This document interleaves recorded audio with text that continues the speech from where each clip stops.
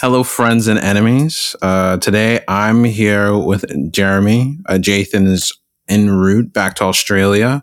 And we're joined by David Gerard, who needs no introduction, but will get one because they are one of the most prominent, insightful, best commentators, analysts, critics of crypto around. And so we're having them on today to talk about their work, talk about the recent demolition of the ecosystem as everything seems to fall apart and what happens from here on out. You know, what we can anticipate, expect, or learn from this explosion and shit show. So, David, thanks for coming on and joining us. Good evening. So, I think maybe the best place to start is, I'm tempted to start immediately with what's going on, but I would love to go back and maybe talk about what brought you into discussing, analyzing, and being interested in crypto. I mean, your work on it stretches really early back on when it was largely a series of some experiments. Some of these white papers had nowhere near the sort of scale and integration and normalization that it does today. What drew your attention to crypto when you first started?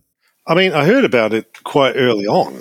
I think the first time I heard of it was when WikiLeaks got banned from Visa, MasterCard, and PayPal, and someone suggested they could use Bitcoin. What's Bitcoin? It's some internet money, right? And then I heard about it a bit more and I realized, this is magical money created by internet libertarians. Because I knew these guys. I dealt with them at length on the assorted Usenet-like message boards we had before the internet was for everyone and when it was only for smelly nerds. And they were much the same.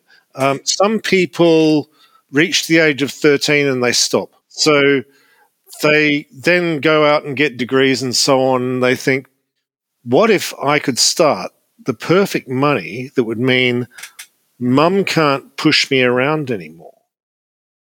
And thus we have Bitcoin.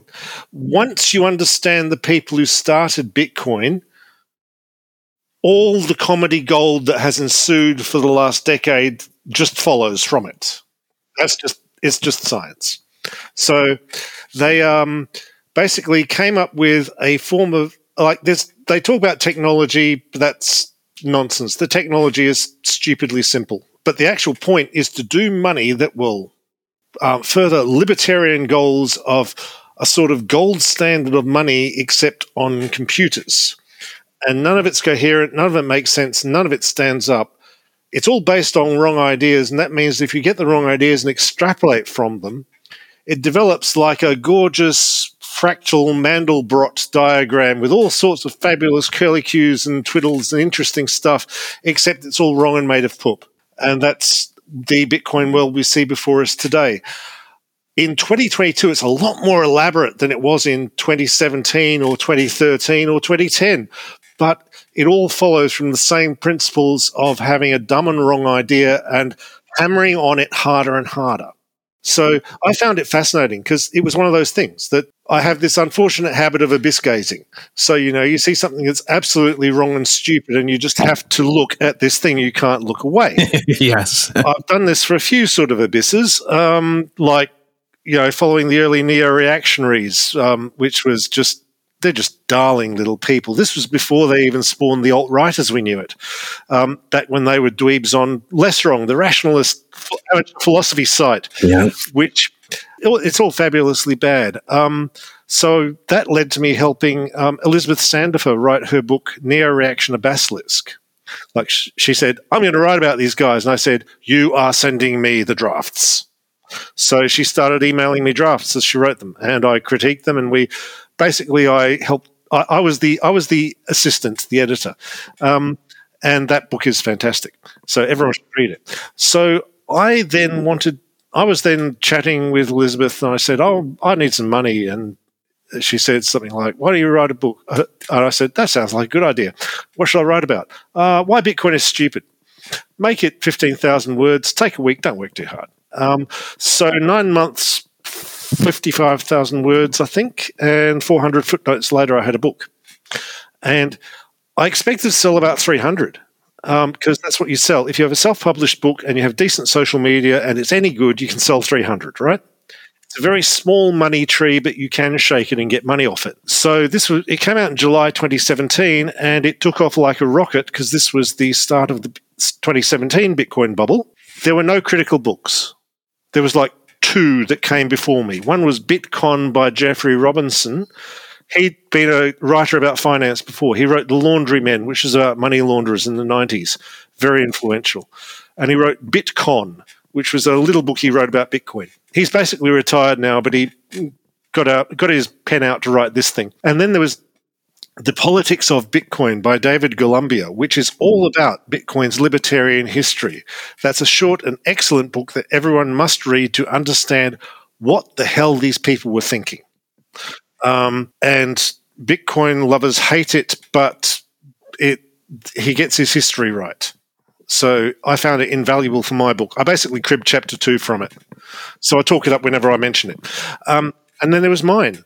And so every sort of TV show or radio show wanted a pundit on who would talk against it as well as for it. And here I am. So I rapidly formed a rule which was always say yes to media.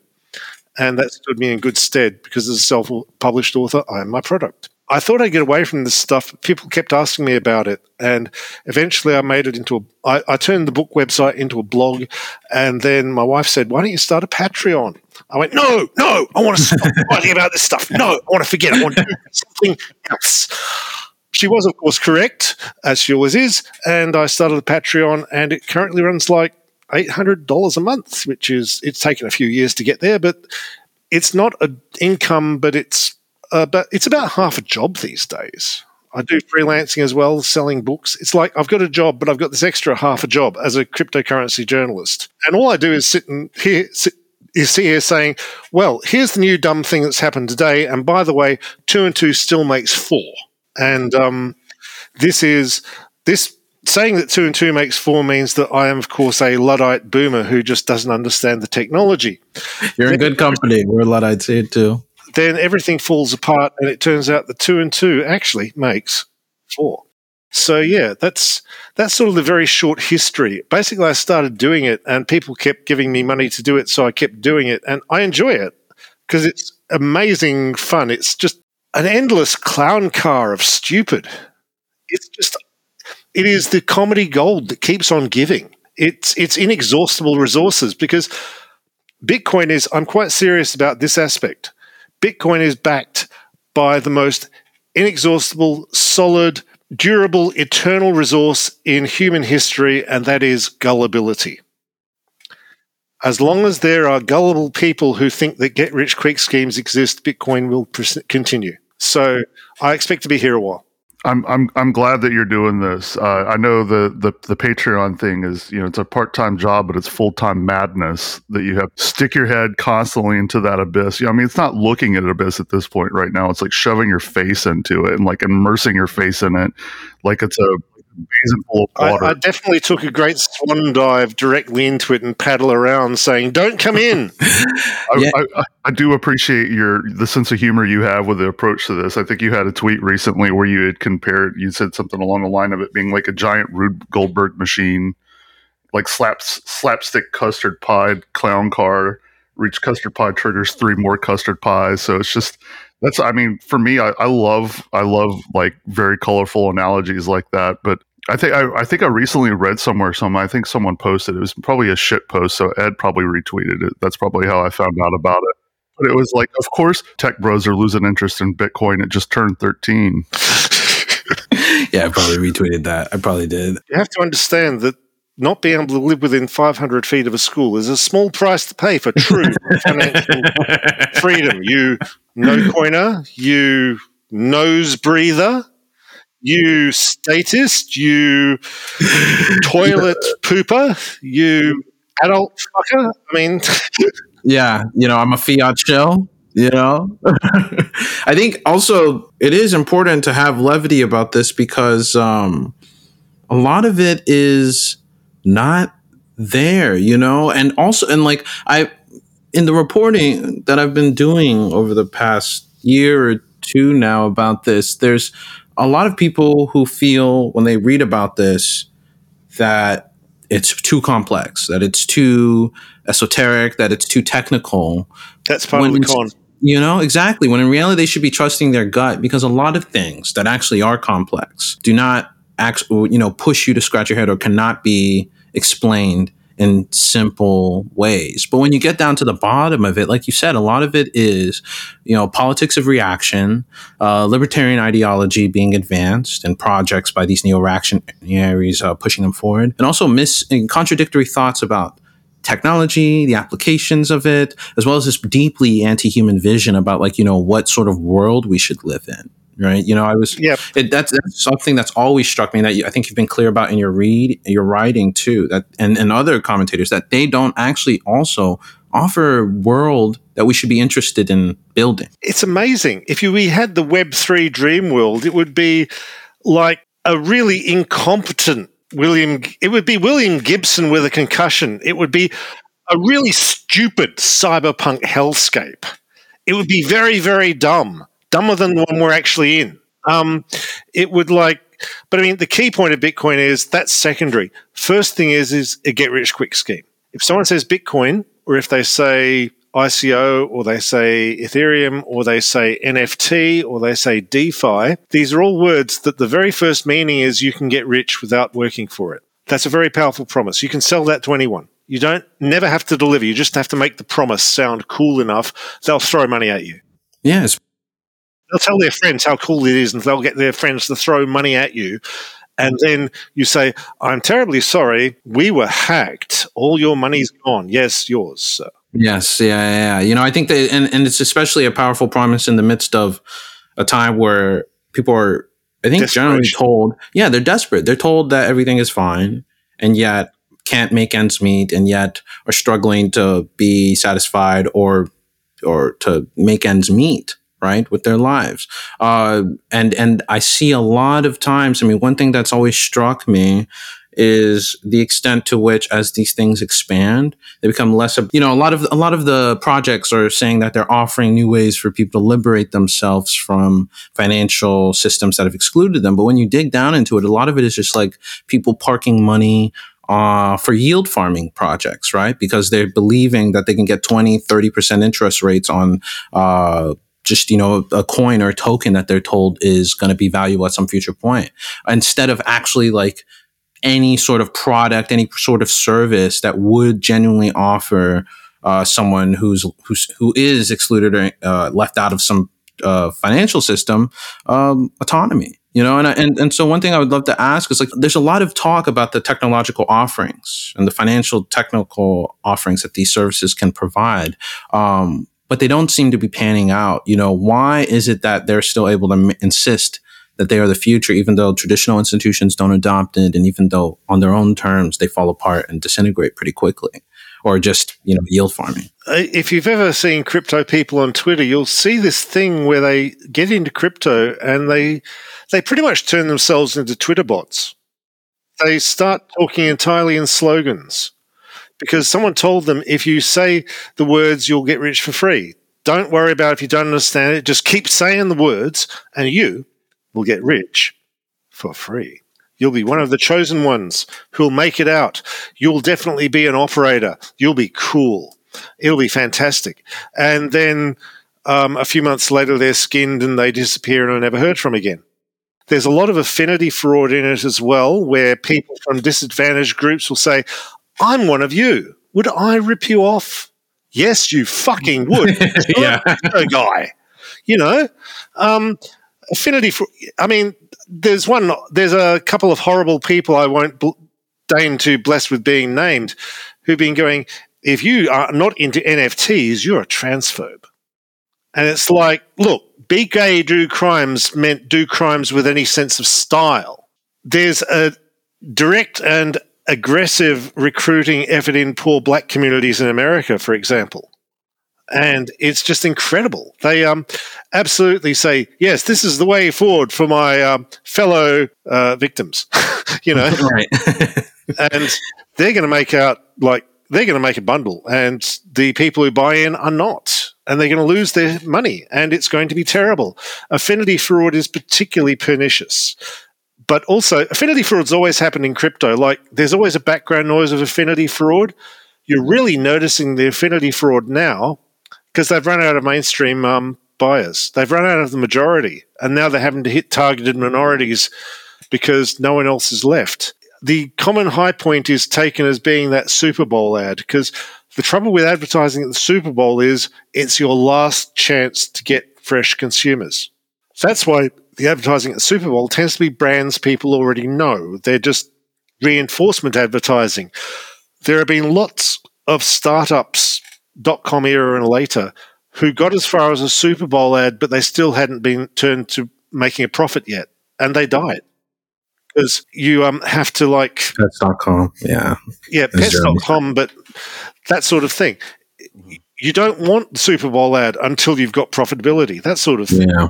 Mm-hmm. But with crypto, it was absolute last-ditch desperation move, because the way crypto works is people talk like it's a way to invest and grow wealth. If you believe the brochure version of how money's supposed to work, you get a pile of money, you invest it in businesses and enterprises, and it grows, and you somehow.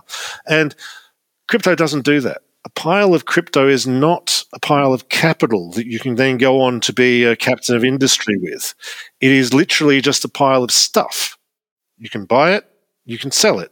But if your goal is to get actual dollars, then you can only get money from someone else. Like every dollar a winner makes must come from someone who lost that dollar. There's no other source of dollars. And it always happens that early winners, who are usually the big guys promoting and running the crypto companies, make the money from later losers, who are these suckers they got in to put their money into Coinbase, and so they could definitely get rich for free. And they don't get rich for free. And the few winners, they never shut up. And the greater number of losers who they were winners on the back of, they disappear embarrassed, never to be heard from again. There's the additional thing where a lot of the people who crypto is sort of custom made to attract people, the sort of sucker who thinks they're the scammer. They think, I'm going to be the operator. I'm going to stamp on everyone. Whoops, no, you were the sucker. And they then go away and shut up, and they're never heard again because they're embarrassed. So yeah, it's pernicious on multiple levels and very, very scammy. Yeah, I think as you laid out this affinity fraud, laundering the celebrity or the platform of public figures, the desperation in the advertising that's been occurring, conjures to mind a sort of casino energy to it, which also, one thing I would also like to ask is, when we step back and we look at this ecosystem, over the past month or, the crash has been ongoing for 8 months, but the last month has been particularly vicious, right? We've seen the sort of emergence of, systemic risk or more clear examples of systemic risk emerge, right? As large players with tens of billions of dollars that no one thought could crash outside of the critics are crashing. From where you're standing and looking at it, are some of these risks new ones that came because of how large crypto got, or are these endemic to how it was from the beginning? This sort of idea, maybe because of how it's traded, maybe because of the way in which it's loaned out, maybe in the way in which, since it's not actually real capital, a lot of this stuff is illiquid. What is your sense of the systemic risk that's been emerging and going on, and if there are analogs for it? Well, one thing it is a really good instructive example for onlookers what the 2008 financial crisis worked like. Because I lived through it, and it was pretty opaque at the time. We didn't quite get what was going on, but you can look at crypto and go, right, this is the same thing done by very stupid people who think they're geniuses because they were doing well for a while, and they're all idiots, and they did it the dumbest way possible. But yeah, this is what happened in 2008. It's very instructive in this way. You have long chains of leverage where people have bets on bets on bets, or they make a bet on something, they take that money and use that as collateral for another bet, and use that money as collateral for another bet. And they do things like, you have these companies that offer 20% interest rates, which are not possible in this economy. So I'm in my 50s. I remember the 1980s when interest rates hit 18%. This was in Australia as well as in the US. So a part of me still feels that's an achievable interest rate, even though I know in my head that it isn't. But there's going to be a lot of people who feel that way. You know, they're going to feel, this is my right. I had it stolen from me by unspecified actors who definitely aren't Jewish. I deserve my revenge, you know. Bitcoin partakes in lots and lots of conspiracy theories. Every conspiracy theory about money that you can think of, Bitcoin is in there, you know, because it comes from gold bugs, you know. And people feel they have a right to be winners because they were robbed. Well, they were robbed, but it's certainly Bitcoin isn't the answer, you know. I mean, I could come up with answers like maybe we could spread the wealth around a bit more. You know, if you give money to poor people, they spend it and the economy is directly stimulated or something. But that would make the 8 people who own everything sad. So obviously we can't do anything. That's not an option. So I guess we just have to suck. They built long chains of leverage and stuff collapsed. You have Ponzi schemes, invested in other Ponzi schemes. I don't know what they were thinking. Did they think the other guy was in a real business, even though it was the same business? Whoever blinks first, essentially. They all think that they were all in real businesses, that this is what running a financial company actually meant. You know, it's hard to figure out if they're smart dumb guys or dumb smart guys, you know. It's a tricky one. Are they intelligent people who are using their intelligence to be 10 times dumbasses, or are they just talented idiots who, you know, you look at some like, I'll name one, Alex Mashinsky from Celsius, the crypto lender that went off this time. Right. He is the most dogshit investor. You look at some of the deals that Celsius tried to pull and you think, this is too stupid. I must be misunderstanding it. And no, it's just dumb. There wasn't a magic 12-dimensional chess going on here. This is just stupid. But he's a really, really good salesman. And you just say, but sir, 2 and 2 makes 4, and he just steamrollers over you. And, you know, he's good at blustering effectively until he isn't. So, yeah, the whole thing's been shaky. Bitcoin bubbles. I mean, crypto's bubble. Crypto's is basically, it's all Bitcoin. It's all Bitcoin and its offspring. They basically, I think the shine came up, I think the actual bubble ran from about February to June last year. Basically, it was an Elon Musk-driven bubble. He bought Bitcoins for Tesla after he'd been talking up Dogecoin in January. When he bought Bitcoins in February, that was the signal. That was when you saw normal people getting in. Yes. He's famous. He's rich. He must be a genius, obviously. You know, he invented Teslas, after all. He invented cars, or he invented solar panels. So he must be a genius. And they bought Bitcoins. And you'd hear them talk about their Ethereum portfolios and so on. Then he sold up in May because he'd made Tesla's quarterly numbers, as was his goal, I think. And you know, because one thing he is good at is business. So then the interest from the public dropped off. Now, the fact that crypto is winners and losers, and every dollar a winner gets, a loser must have lost, means that the whole system runs on those scarce actual dollars. You see prices in billions and trillions of dollars for crypto. These are all lies. These are all just made up bullshit. These are absolutely virtual numbers that someone got a calculator, they made a number, and they got headlines about it. It's absolutely promotional lies. The actual amount of dollars in the system is not known, but it's much, much smaller.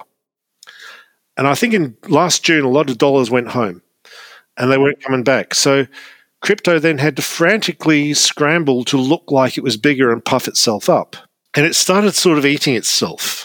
A sort of ketoacidosis as it lost weight by dissolving its own muscles. So they came up with more and more elaborate schemes to make the numbers look bigger and make sure that people were scrambling their cryptos around and try to lure people in. They pumped NFTs super hard, right?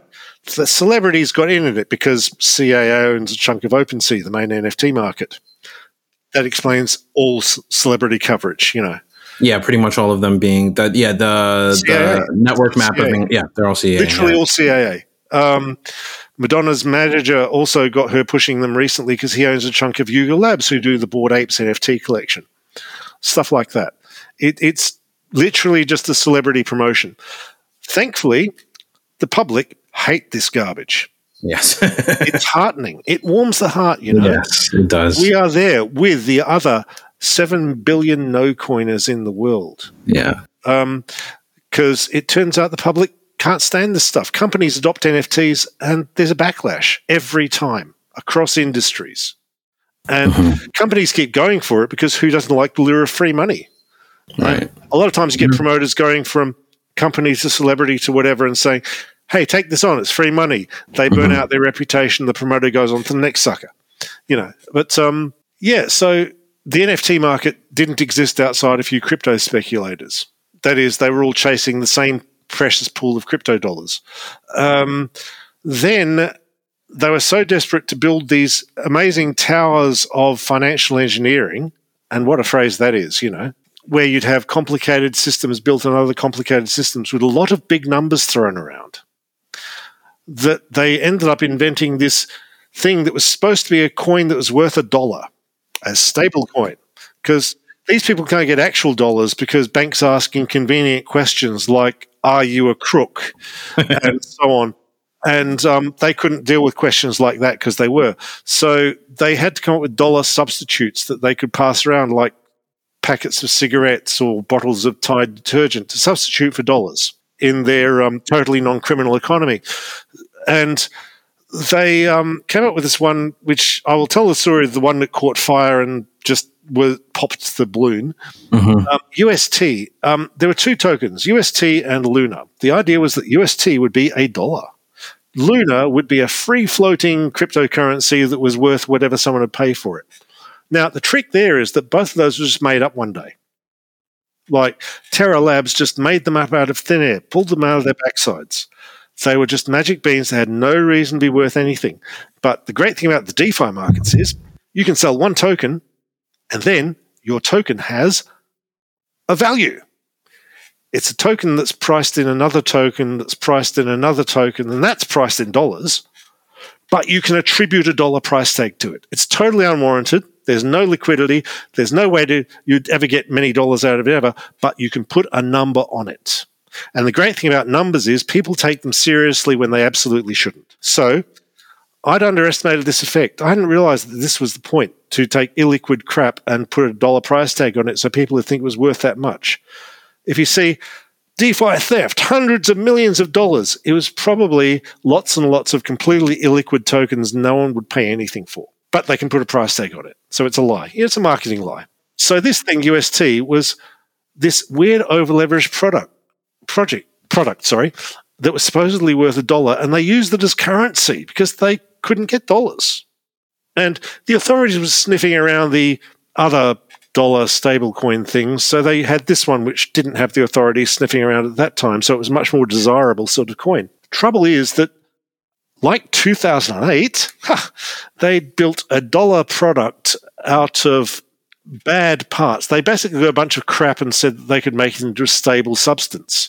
Trouble is that works until the whole market goes down, and then the fact that you built it on crap actually shows up. This is what happened in 2008. They had stable dollar equivalent products with money market funds that were actually built on house prices. Then they were built on bets on house prices. Then they were built on bets on house prices. Right. So you can leverage it a lot more, you know. You can multiply the good effects. It turns out this multiplies bad effects too. So house prices went down even slightly and the whole thing fell over. Money market funds collapsed. The people who had money with the money market funds were left short of their money. It risked taking down the whole US economy, and the Fed had to shower dollars on everyone, and they were very pissed off about this. Basically, they did this in crypto, in a small sandbox environment where they could just kill each other and not bother the rest of us. So UST went down, Luna went nowhere. A lot of normal people were busted by this because people were being sold this garbage thinking it was proper investments and not realizing that it was utterly unregulated trash. At this point, I think we can blame the regulators for not stamping on this stuff with a piano falling from above about a year ago at least. Yes. So the SEC should have been there. There should be questions asked about why they were not. Why haven't they been? I mean, they've hired on and recruited advisors, crypto analysts or researchers who have, in various studies, either warned about the risk of stable coins and the associated DeFi protocols and projects, promising people these insane yields, talked about how that ecosystem encourages massive leverage, like you've been talking about, to pay back those interest rates, talking about how these dollar substitutes are not, like, they're the core of what is appearing to be a dynamic, growing asset class, but in reality, it's just an over leveraged, set. It's a very elaborate house of cards. Yeah, house of cards. What's, do you have any idea if there have been talk about what's going on with the SEC, or is this like typical of regulatory authorities in the face of externalities from some new asset class? So the first thing is they worry about investors getting ripped off because that's political poison. But they also worry much more about systemic issues, like investors being ripped off is bad, but having the whole economy collapse so everyone gets in trouble is worse. So the thing that they worry about is that these crypto bozos will get their tentacles into the actual economy where people live. So that's why they want to regulate this stuff and keep the stable coins at bay, because they know what this stuff looks like. They all lived through 2008. That's what keeps regulators awake at night. There's a lot of problems with the system, let's say. There's a lot to object to. But the people running it do actually feel they have a duty to at least keep the wheels on, make sure it doesn't actually catch fire or whatever. And that this is a better alternative than just letting the whole thing collapse in economic disaster or another Great Depression, which you could argue. They're not given to accelerationism. So with the stable coins, what happened was, but the failure I'm talking about is the failure to protect investors. There are reasons why the regulators don't do this. One is they do not like trashing a party. They don't want to dust a party. Because if they stop the scams while they're in progress, the people who are making money in them scream, and there's lots of trouble. They prefer to come in after it's exploded and clean up and then put people in jail. It's a lot more politically viable. This is unfortunate but true. Also, they don't have unlimited resources. A lot of what crypto's done is spam the SEC with so many bad actors that you'd be pursuing multiple new cases a day. They don't have the people for that. And the agencies have been systemically starved, because you want a small government that can't interfere with us and our mates. So I think that's what's going on there. And I think they need to grab the opportunity to squash these cretins like bugs now that they've collapsed, so they don't have to do it again, and do what they should have done in 2018 last time crypto collapsed. I would like to see that, please. Thank you, SEC. Thank you, SEC. Any SEC investigators listening, we're on your side. We want to help you do your job. Whatever it takes, we will help you. Please. But David, what about all the possible use cases of crypto and the ways in which it could help people send money or liberate themselves from the financial system? What about, do you want to crush those opportunities like a bug too? Yes. That's because they're fake and they don't exist. The SEC needs to hire a Wetworks team. Made all these fuckers. The People's Bank of China, when it was busy squashing crypto, they squashed it in 2017 to a large extent, as America should have. Now, I don't know if it's a good... Now, the People's Bank of China, which, as well as being the central bank, is the regulator, had to remind people that financial crimes carry the death penalty. I'm not entirely convinced that a financial regulator having the power of life and death is actually a good idea. Right. Yeah. I see that it would have been. Certainly would have caught a lot of people's attention. Yeah. Basically, they chucked out a lot of the crypto economy in 2017, and they only got rid of the Bitcoin miners in 2021 because China, of course, has an authoritarian government, but the country is 1 billion people. It does not move in lockstep. There's a lot of politics going on. The Chinese people themselves are stroppy and cantankerous people. You cannot actually tell them to do things. You can, but they'll definitely give you trouble. They're great, but it means that they're hard to actually tell no, you can't do this, they'll go, sure, right you are, and they'll keep on doing it. George Carlin had a bit where he talked about the only way that we can get past any of the financial crimes, the white-collar financial crimes that happen in the world, is by just basically telling bankers, if you fuck the money up, you're going to fucking die. We're just going to put you to death. Just putting the death penalty on the plate for any financial crimes is the only way to, well, not really the only way, because people are still going to do this shit, but, you know, it's a nuclear deterrent, really, is really what it boils down to. Next, you'll be saying that we get the 8 guys who own everything and introduce them to one slicey boy, and we can't have that. That's impossible. Right. You cannot have people rioting in the streets and setting fire to things, because that would be impolite and bad, and it might damage property. So we can't have that happen. We definitely cannot have anyone chopping people's heads off ceremonially or setting Elon Musk on fire. That would be bad. Yeah, that would and rude. This is a parody. You know, be illiberal. Speaking as a suburban liberal myself, all of my opinions, by the way, are centrist and nuanced. Right. They're all balanced. I checked. Mm-hmm. So, absolutely. Maybe we could slice halfway through their necks, and that would be balanced. It wouldn't be going extreme and cutting all the way through.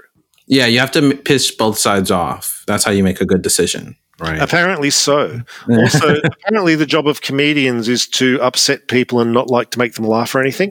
Mm-hmm. That's why the job's called annoying asshole, not comedian.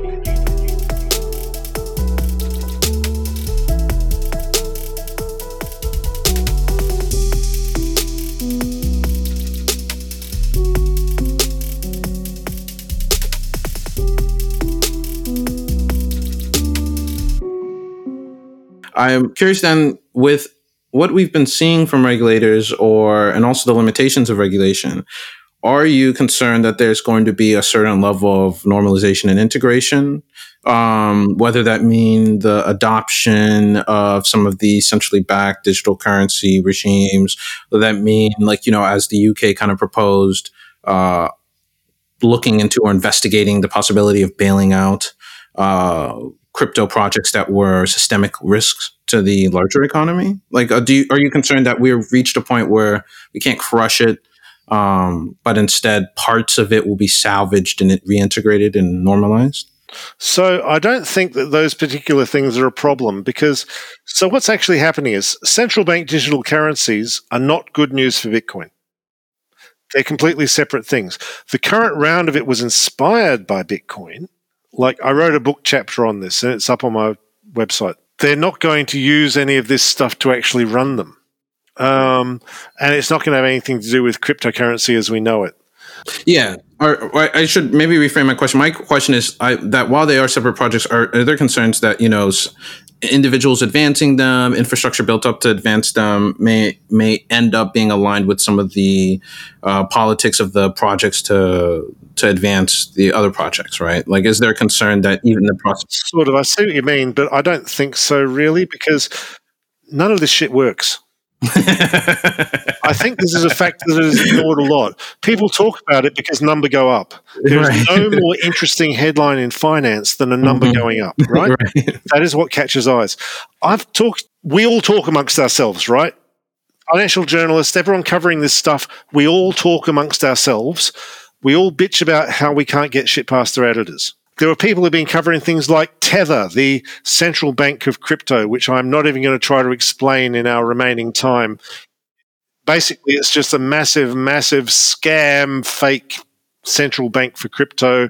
And if you want to know about them, search for new NYAG Tether and CFTC Tether and read the settlements they had to do when they were kicked out of New York and when the CFTC fined them $40 million. And their lies and ineptitude. I will call Tether Incorporated repeat liars here from the jurisdiction of England and Wales and its libel laws, because those are simply facts. Yes, yeah. Well documented. But anyway, they've tried to document this stuff going back years. They couldn't get it past their editors because no one really cares. This stuff's sort of obscure, boring, and stupid, and it was actually quite small. Crypto is very small. It gets a lot of headlines because it's got a really good hype machine. And it keeps throwing out numbers like billions of dollars, but the billions of dollars are all fake. They're virtual. The real dollars are a lot smaller. We know the real dollars are smaller because a weird thing happened last year. After 10 years of being ruthless economic agents, the Bitcoin miners stopped selling their coins as soon as they can and started stockpiling the coins. They'd mine Bitcoins, which means burning electricity to guess numbers, and if you guess the right number, you win the Bitcoins. That's literally how Bitcoin mining works. It's very, very stupid and wasteful, and this industry shouldn't exist, and these people should be out of work and shunned. They started stockpiling the coins, and the only reason I can think of that makes any sense is they couldn't sell them without risking crashing the market because the actual dollars weren't there anymore. They had to push them out very slowly. So they started doing things like they'd lend them to their fellow crypto companies and borrow dollars backed by the Bitcoins. Now, that's the terrible deal because if they defaulted and they sold the collateral, it would crash the market. But, they've run out of money to even do that lately, and they've started having to sell the coins, and that's a lot of downward pressure on the price. So we know we know there aren't enough dollars to actually sell all the coins that are being mined. We also know that in May, the collapse of Terra Luna made international mainstream headlines. People everywhere heard that this big disaster had happened. A lot of ordinary people got sucked in and lost their money. Like, they just wanted to have an investment in these times when everyone's scared. And they got just absolutely scammed and ripped off. And if you tell them how Terra Luna works, where it's a thing backed by another thing and they're both made up magic beans that aren't worth anything, they'd go, that's incredibly stupid. But no one had even told them that step. So, yeah. So in May, a whole lot more. The remaining retail dollars mostly were scared away. Suddenly, crypto sucked. All the newspapers have been going, wow, crypto is so cool, isn't it?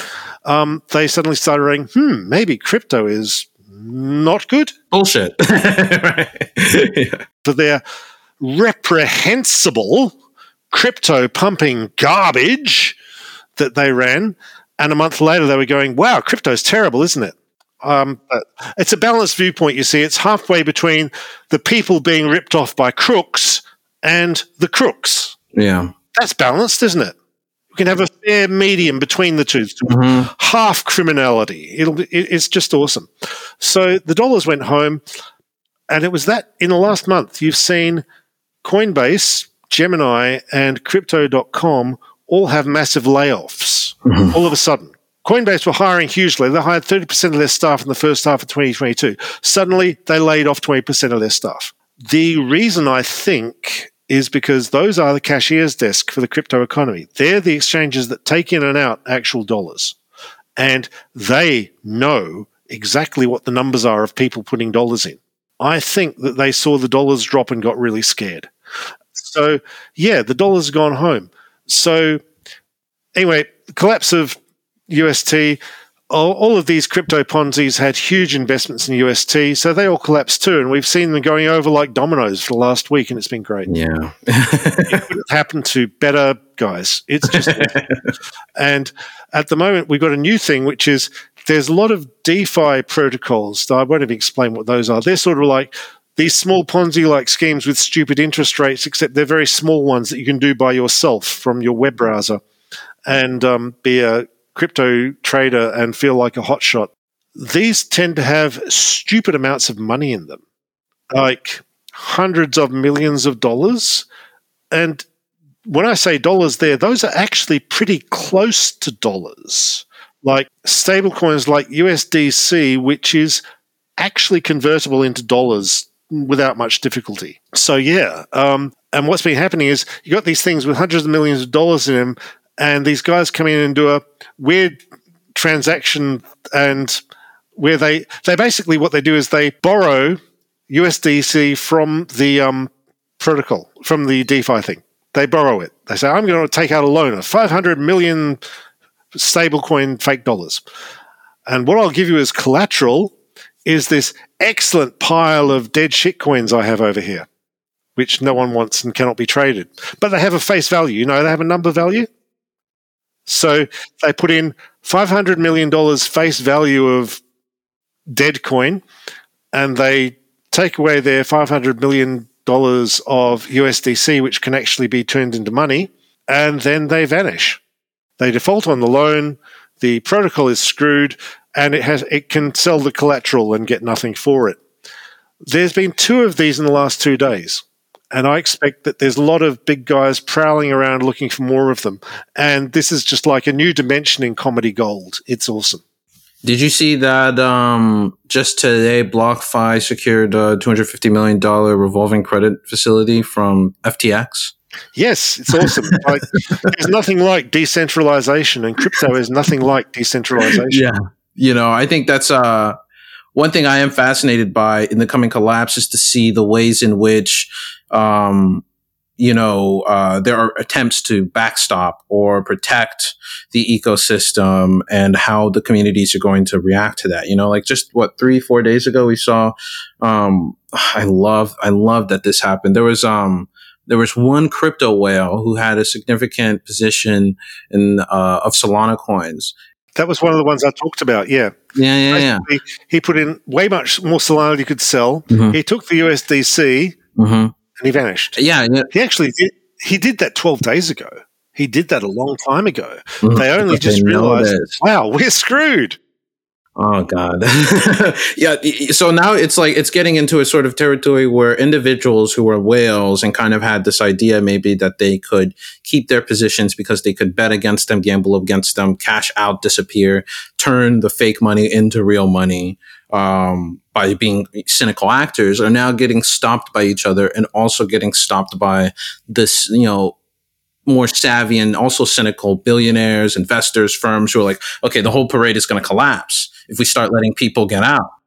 It's absolutely will collapse because the exit doors are very small because there's no actual dollars. You need actual dollars to get out because you cannot cash out because there's so much virtual money and it doesn't exist. It never existed. That money was never there.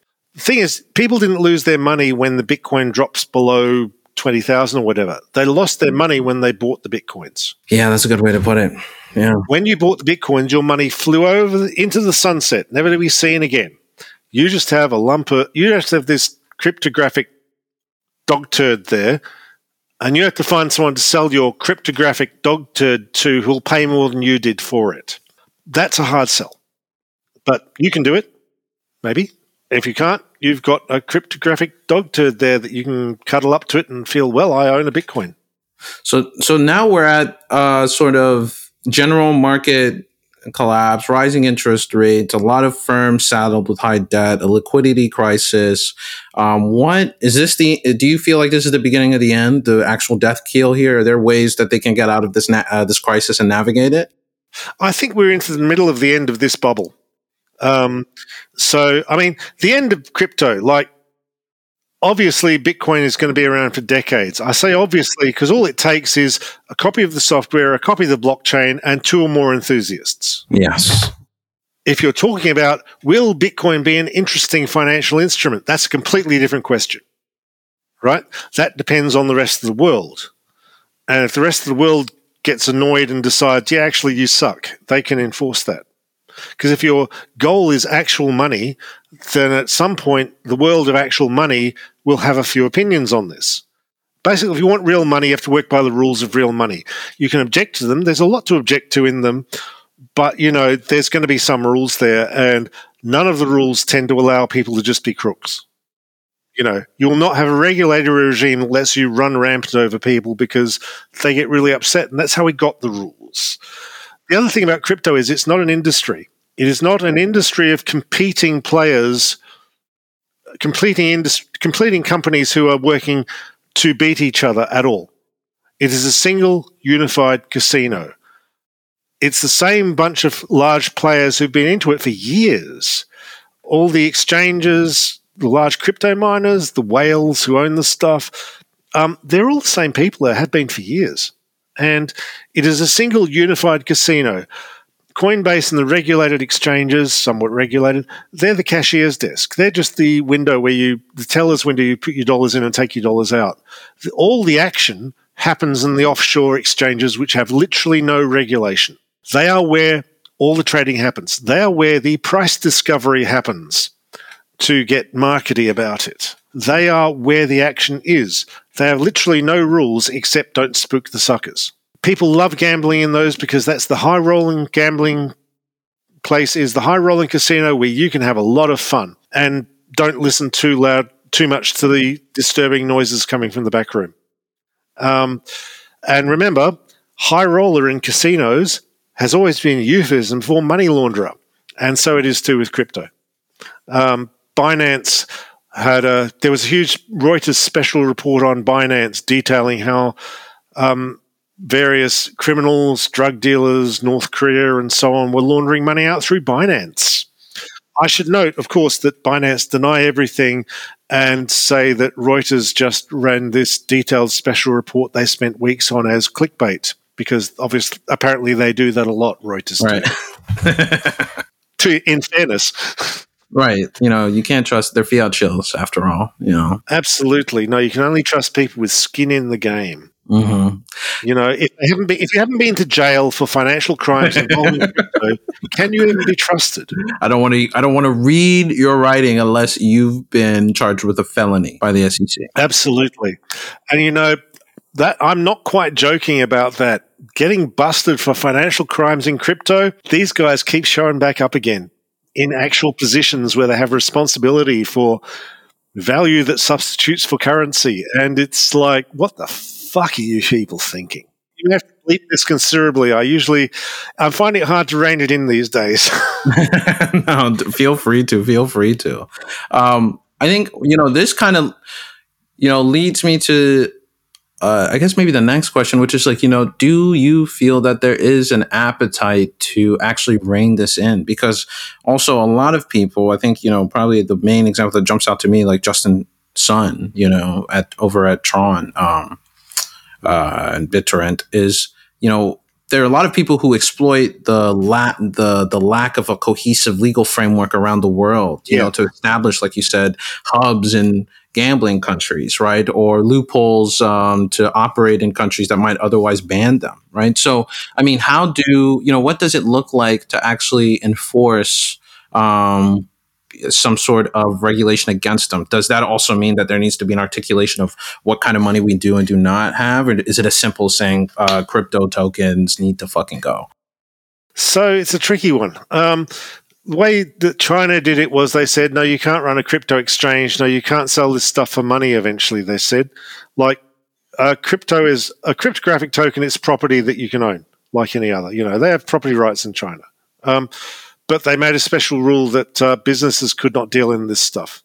You could probably still exchange it person to person.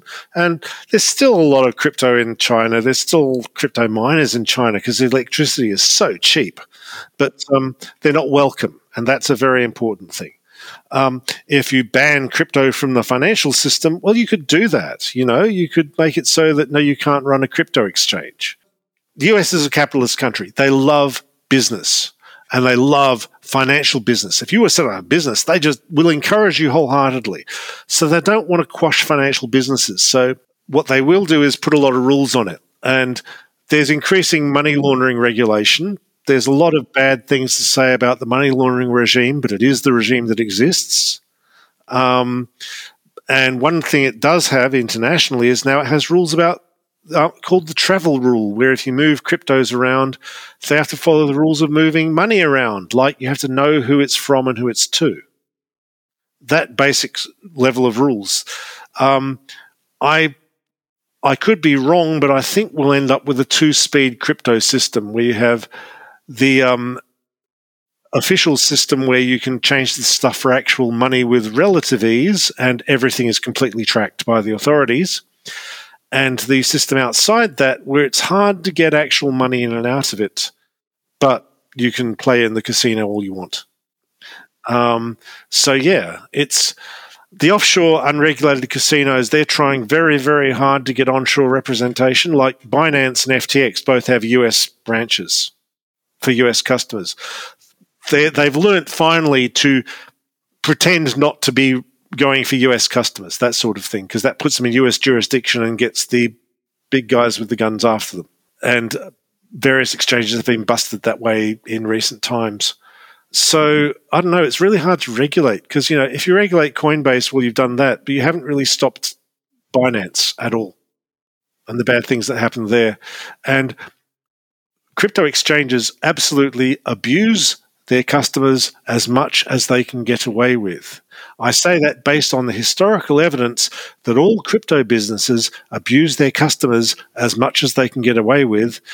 We have pretty good evidence. There's been studies tracking this stuff that Binance trade against their own customers. There was a big thing in the Washington Post even about this by Jacob Silverman and Ben McKenzie, who have a book coming out on this stuff. They're awesome.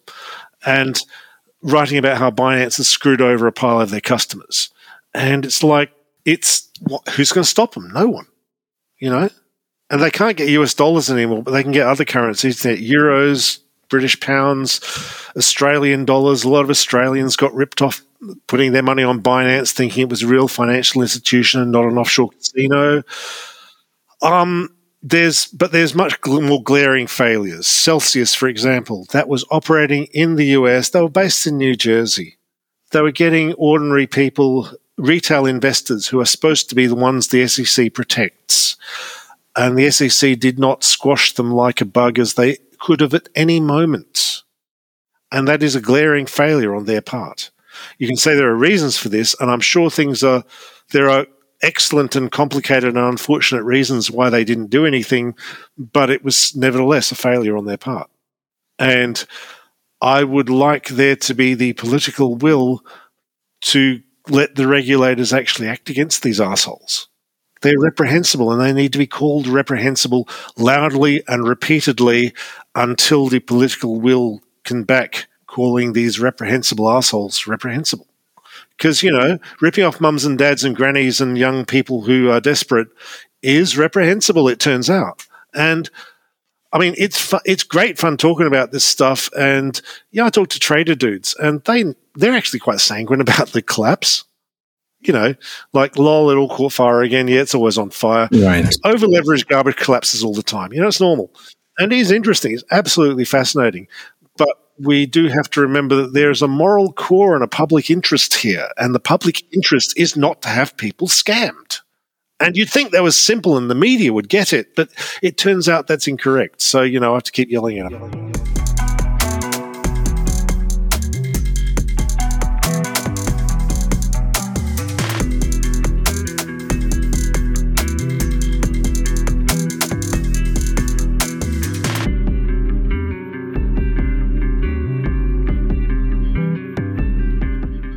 I think maybe then the last point I want to move on to is what you pointed out, which is, media coverage also, I think, which is a puzzle in this. I think, when it comes to the gig economy, I've noticed similar trends, and they've been talked about before by Samuel Harnett, about how when the gig economy, the on-demand labor economy was ascending, a lot of these platforms weren't offering anything other than vehicles for regulatory arbitrage and ways to offer sub-minimum wages, so break labor laws so that they can one day return a profit. But a lot of reporters who weren't focused on the labor angle were pulled in by PR, by experiments and playing with it themselves, by ignoring the workers and the people who actually powered these things. And similarly, it feels like we've seen a dynamic that emerges where when the reporting kind of ignores, like you said, the people who are the suckers and their lifeblood is fueling the casino,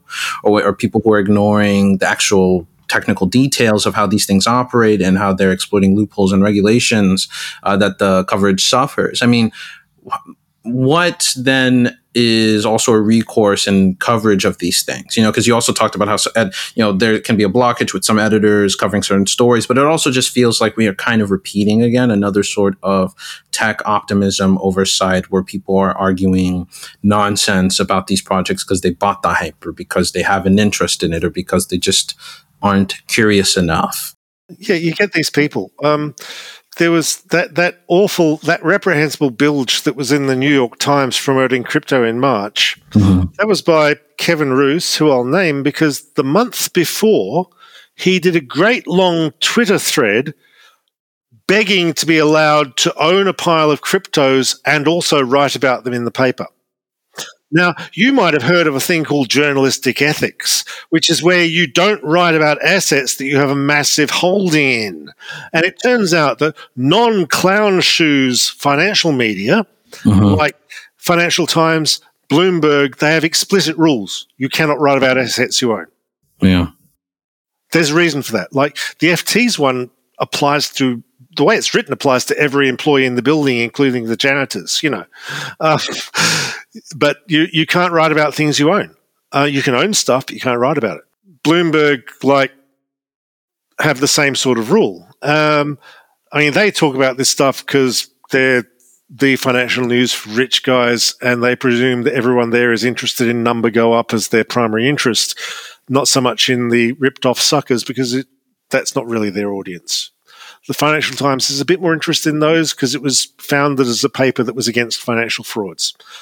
But again, it's basically they're more interested in the mechanics and the intricacies and the fact that the number is going up. But New York Times is supposed to be a paper of record for the general public, and they actually are for the general public, and they can't do that shit. Well, they shouldn't be able to do that shit. Roos got an earful from absolutely everyone saying, well, why don't you do what other papers do? Like, for instance, there was a Guardian article on how to buy an NFT. The journalist used expenses. It was expense to the paper. It's simple. The crypto press, this is why the crypto media is not really trade press. It's basically cheerleading. Yeah. CoinDesk, I know people who write for CoinDesk. They're great. Yeah. There are journalists at CoinDesk who I absolutely read. I read CoinDesk every day. It's useful and interesting, and it should not be trusted to do quality journalism because they barely have any rules. They have no rules stopping people from owning cryptos they write about. A lot of them do own it and will just say, I have positions in this in their bio. No. It's even better. They now want a rule where you don't disclose it because they literally said, we want writers who have, quote, skin in the game, unquote. The standard in crypto media is to have skin in the game. And I go, yes, that's why I've been calling you a bunch of clowns. Yeah. It's like, what the fuck? Is this supposed to be news? No, it's PR. It's a bunch of press releases. They tried doing the Association of Cryptocurrency Journalists and Researchers. Sounds good. Trade organization for crypto journalists. The catch is the and researchers. This means the marketers working for crypto exchanges who write research reports. Yeah, like A16Zs. And it turns out those are the guys who founded it. And they don't distinguish. And That's it's like, no, actually, having a massive conflict of interest is bad and makes you untrustworthy and is not how non-clown shoes media does this. And again, I feel like I'm taking crazy pills, 2 and 2 actually makes 4. And, that shouldn't be a controversial, amazing fact, but somehow it sort of is. Yeah, I think that's one thing I've been increasingly growing more frustrated with. I think the most recent sort of spectacle around it must have been that ad read by Galloway and Swisher advertising. Oh, that was awesome. At least Galloway had the good grace to be embarrassed. Yeah, not embarrassed enough not to take the money, but but Swisher just came out fighting, saying, crypto's here to stay. It's like the early internet. She literally wrote about the early internet. Jesus Christ. Yeah. And it's like, I've got 10 undisclosed Bitcoins. I lost them behind the couch somewhere. Who knows? Do you notice when you lose $300,000? I don't. It fell out my pocket one day. I don't really care about that. I don't believe her, it turns out. It's like, this is nonsense. And no, actually, Swisher should not be writing about crypto in the New York Times with a massive, massive undisclosed position. And you'd think that was obvious. Yeah. Absolutely. Yeah. She must be bagged on this every single time. It is your duty as a citizen, Mm-hmm. No, I hear you. I agree. I do think that there are so many ways in which these groups of people, these, the crypto holders, their firms, the marketers are trying to pull one over people. That there should be such a high standard for reporters. It's because they see the free money and they can't resist. And it is a lot of money. If you write about free money and how people are getting rich for free for a year, Yeah. you're going to want to get in on it. Yeah. And that's a normal urge, but it's also incompatible with your day job. Make a decision. Oh, you're absolutely right. And then, of course, maybe you'll get to now and you'll discover that actually it's not so great. Oh, how sad. Oh, I think, that brings us to the end of the episode. I would love to give you a chance also to plug the things that you've been working on. I know that you're working on a project with Amy Castor, who's another great crypto critic and analyst of all the nonsense that's going on in the sector with you. Is there anything else that you'd like to talk about, add on? I've got my 2 books, Attack of the 50-Foot Blockchain from 2017, which is disconcertingly still applicable. Yes. Because suckers never change. My other book is Libra Shrugged, How Facebook Tried to Take Over the Money. This is about how rich anarcho-capitalist Silicon Valley venture-type people thought that they'd make their own private money, which the government couldn't monitor. And how for once the US government, both parties, stood up and said, hell no. Yeah. Definitely not. No.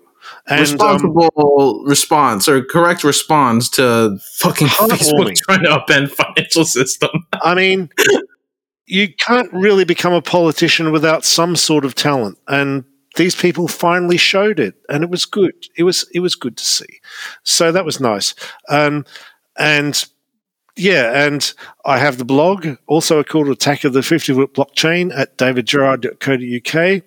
I'm working on this book about NFTs with Amy Castor. She started this project last year, and then she abandoned it because she just hated it. I went, I should have a book out by now. Maybe I should write an NFT book. I'll ask Amy if we want to do it together. And it's been a slog because we both hate it and think the entire subject should die in a fire. But finally we worked out that actually nobody cares about history. All they care about is funny, dumb crook stories. So we're trying to turn it the funny, dumb crook stories and get the history in there too. And we think that's going to be the winner. We've been collaborating a lot because basically it's much easier when each of you does half the work instead of one person trying to do all the work. And that's certainly helping cover the current crypto collapse and all its comedy gold. I'm supposed to be writing a proposal for a book on El Salvador's Bitcoin disaster. And I'm literally learning Spanish in Duolingo in the hopes that I'll get good enough to read original documents in Spanish. Amazing. And I have a whole ton of Spanish speakers who will be delighted to help me once I think I can put a sentence together. And so it'll be great. If you need any resources on language learning, let me know. I'm also trying to get better with Spanish, but also learn a few other languages so that I can do some reporting on some stuff I'm obsessed with, but is only talked about there. So you can only go so far with Google Translate. Yeah, really.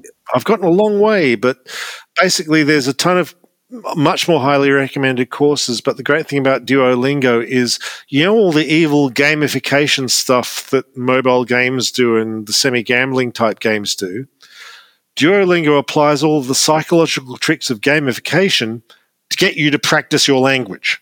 They do everything short of actually threatening you. Like, I'm going to show up at your house and kneecap you if you don't do your Duolingo today. Duo the Owl is very sad. You haven't gone on in a day.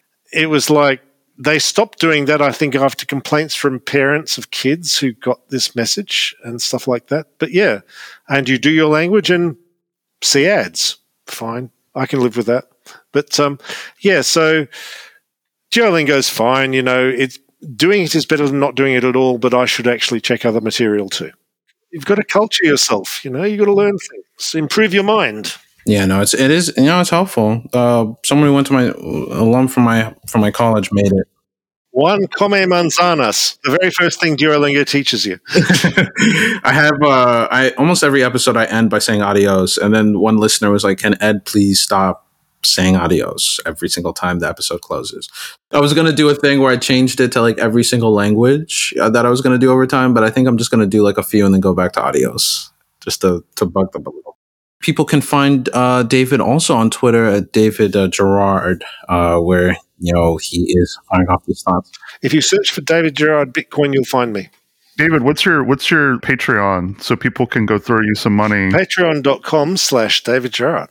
It really was a pleasure to talk with you about this. We're also going to be including works, recent things that you've published, like that, the Late Comer's Guide to Crypto Crashing, something we talked a bit about and around, but is also a really great piece.